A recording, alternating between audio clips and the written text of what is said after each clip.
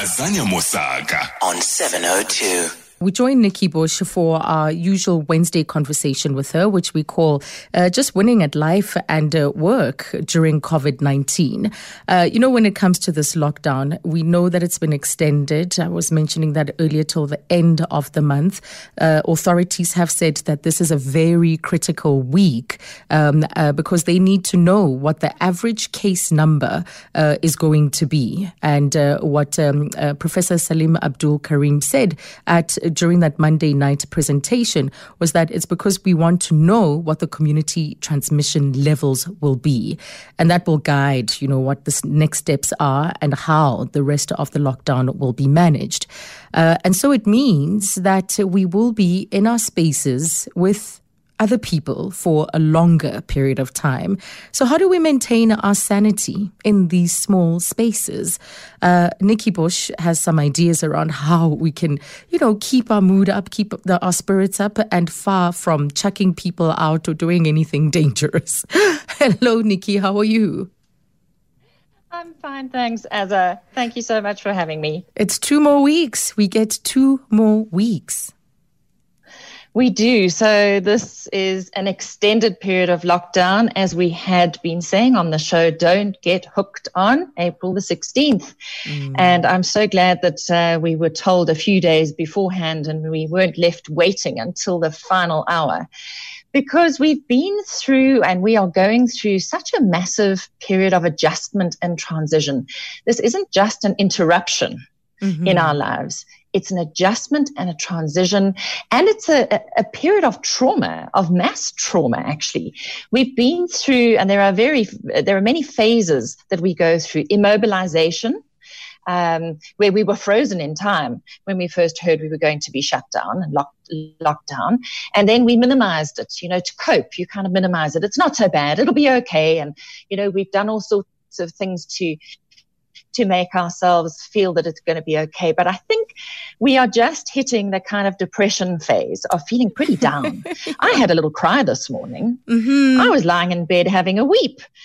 And I know on the weekend I was chatting to friends and their teenage daughters had an all fall down and a good cry on the weekend. But you know what? That's all part and parcel of processing what we are going through. And it does just show the degree of change that we're actually experiencing. And our topic today, being sanity in small places, is a particularly challenging one. It is, because we need to cope, we need to respect other people's spaces. Like you said, sometimes you're just going to need time to have a little bit of a cry. But also, sometimes we're on the edge. We'll be short with our children, we'll be barking orders, just the line, the string, the length of the string that we would ordinarily have can be so much shorter. Very much so, and for very obvious reasons. And there is a very interesting model that's worth looking at. It's David Rock's SCARF model from his book, Your Brain at Work. And I think this will really help our listeners and also help you to cope with the emotional overload right now, because if you can actually identify how you're feeling and actually verbalize it, you feel a lot better, and you are better placed to take the next step, even albeit a baby step right now. So SCARF stands for status, and our status right now, our need for status has disappeared. If you're not in an office anymore, you don't feel the same status. If you're not have your friends around, there's a lot around status and certainty. That's gone out the window. We don't know what's going to happen, so we're feeling very uncertain. There's not much clarity as to what lies ahead. All we really know is in 2 weeks' time we might be out of lockdown, and even then it'll be a very slow release. Autonomy. We've had all our freedom and our civil liberties taken away from us, and that makes us feel really, really antsy. And then relatedness. We're not able to see the people we want to see when we want to see them. We can't hug and kiss them. We can't shake hands. All of that's been ripped away. And the last one here, which I think particularly relates to our topic today of sanity in small places, is fairness. It's not fair. Yeah. It's just not fair. Why can't I have my party? Why can't I see my friends? It's not fair. Why can't I go outside? But it's not fair. And it isn't fair. And we need to acknowledge it isn't fair. But it is what it is. Yeah. When we're looking at these small spaces, and I'm thinking when we say small spaces, that many, many people live in apartments of 60 to 100 square meters, which is a small space when you have perhaps an adult and 2 children, or 2 adults and 2 children, because that would give you 2 bedrooms and a living area come kitchen, usually open plan. Yeah. That means there are only 2 doors that can be closed. And that's the bathroom. Yes. Or 3 doors, the bathroom and the 2 bedrooms. And none of those bedrooms is very big. There's not a lot of storage space. And therefore, you don't have a lot of toys, games, and things to use. You have to use a lot of whatever you have on hand. Mm-hmm. Can you hear me? Is this connection I can hear you bad? now. Yeah, it just dropped, but it's back now. No, we can hear you loud and clear now. Yeah. Okay. Mm-hmm. So, as you say, in these small spaces, very few places to kind of have more space to feel freer, to work through these emotions. So even how we work through them has to be contained. It has to be seriously contained. Okay, so I thought to use a little bit of humor here today, because I think we do have to bring some humor in. Yeah. And if you are living in a small contained apartment or flat, maybe you need to name the parts of the house. And you could have the bathroom, which is probably the most private space, might be called Flashing Meadows. Hello? I can hear you, Nikki. Oh, I'm going to go and plug my computer straight into the internet so that I don't know if it's on my side or your side. All right, let's take a break and try I keep losing you. And try and correct that link. It's making our conversation rather difficult with Nikki there.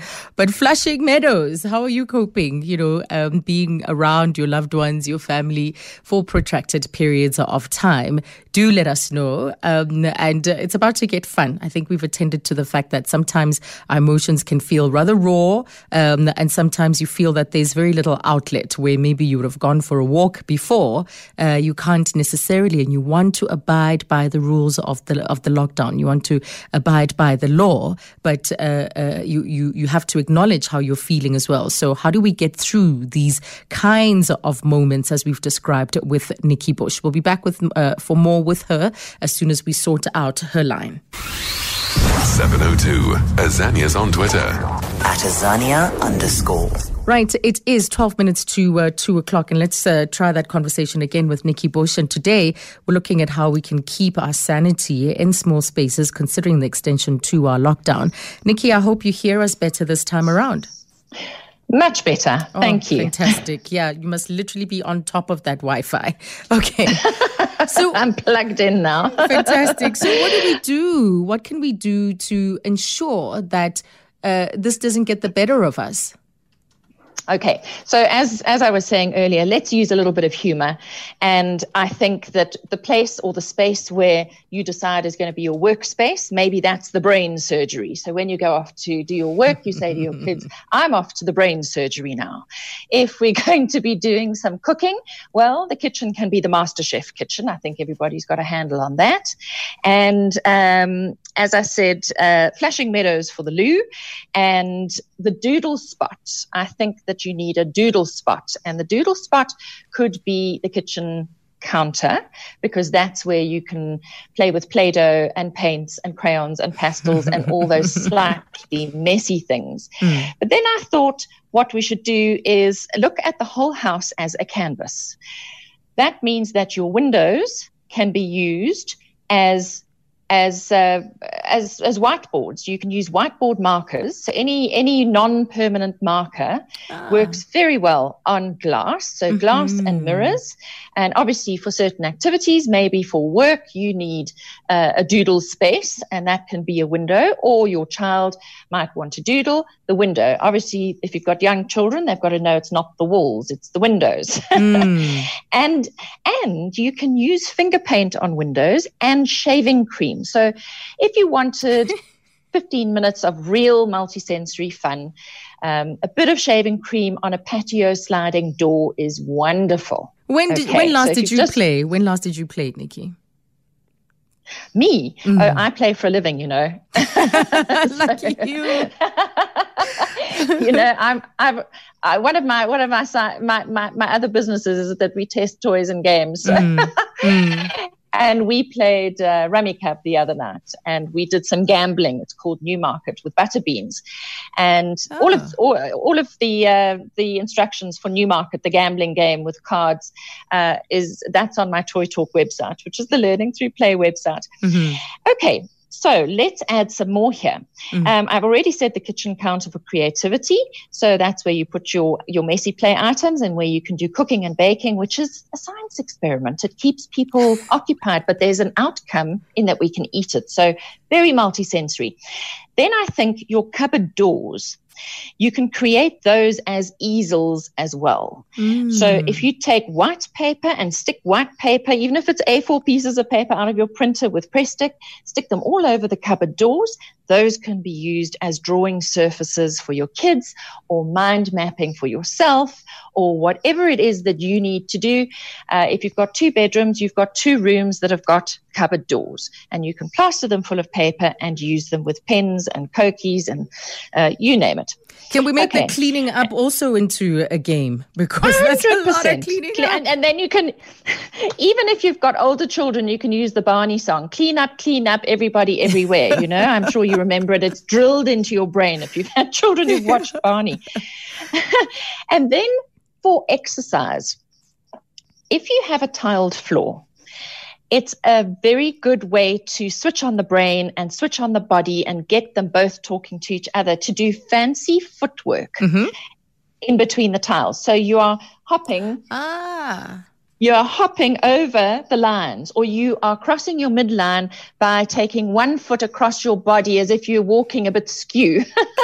and you can do bunny hops over the lines from one side to the other. Oh, you're reminding me of my childhood, because that's what we used to do in the street. We'd get those little stones that can draw, you know, that have color. We would draw what we call scotch, like literally what you're like hopscotch. Hopscotch, we used to call it scotch. Yes. And now you're saying we just use our tiles in the house. I love that idea. Absolutely. And it's a really fun thing to do. So you can do bunny hops. Who can go down the passage, you know, the fastest, hopping from one square to the other? Or if you've got a vertical line, then you hop across the line, across, or you walk left, right across the line. Tennis players do these kinds of activities. So do boxers. They often use a string ladder on a tennis court, where tennis players on their tippy toes run in and out of the rungs of one of these string ladders. We don't have a string ladder, but we've got tiled floors, and we can definitely do it on tiled floors. If you happen to have a staircase, run up and down the staircase. It's fantastic for raising your cardio, but also it pumps oxygen to the brain. And when you've been stuck inside all the time, and when you can't move a lot because you don't have a garden, you need to find ways of getting the endorphins pumping and the oxygen pumping. If you have a skipping rope and you've got a big enough patio, or you can move furniture out of the way and light fittings and all those things, skipping is one of those exercises that you can do in small places. So that gives you a few creative ideas of how to use your space. But here's a couple of other things that I think could be useful. If you have children in the house who are old enough, so I would say this would be from about 7 and up, somebody could be made the timekeeper each day. And that person is in charge of keeping time on the daily schedule. And maybe they've got a bell or a whistle, or they clap, or they make some noise that's pre-agreed that when the clock gets to, so they've got to be able to tell the time, or they can have a cell phone that tells you, an alarm clock. When the alarm clock rings, then you need to blow your whistle so that everybody knows they've got to stop the activity they're doing and switch to the next activity. So it might be the end of brain surgery time, of work time, and now we're having 15 minutes of playtime where we're going to do something fun, or maybe it's lunchtime. Just giving children some responsibilities makes them feel like part of the process. And something that would be really, really helpful that I used to tell people when they were having a second child to do for the first child is at the beginning of every day.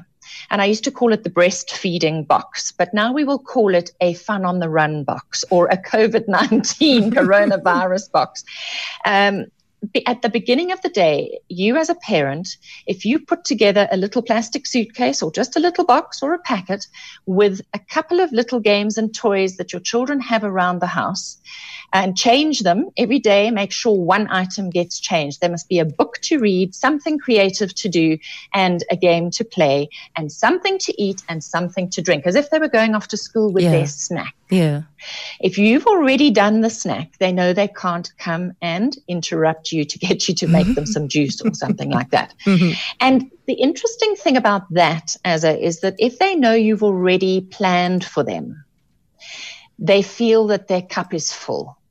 If you don't plan what those activities are going to be while you're trying to work, that's when you get into some sticky trouble. That's when the interruptions come. Okay. And looking for your attention. I quite like that. So there's play in different areas of life. So there's exercise as play, cooking as play for the sake of play, and we all get involved. And we don't play enough, do we? Because it's a great way of learning. It's a great way to distress. And almost all creativity, in fact, involves some kind of purposeful play.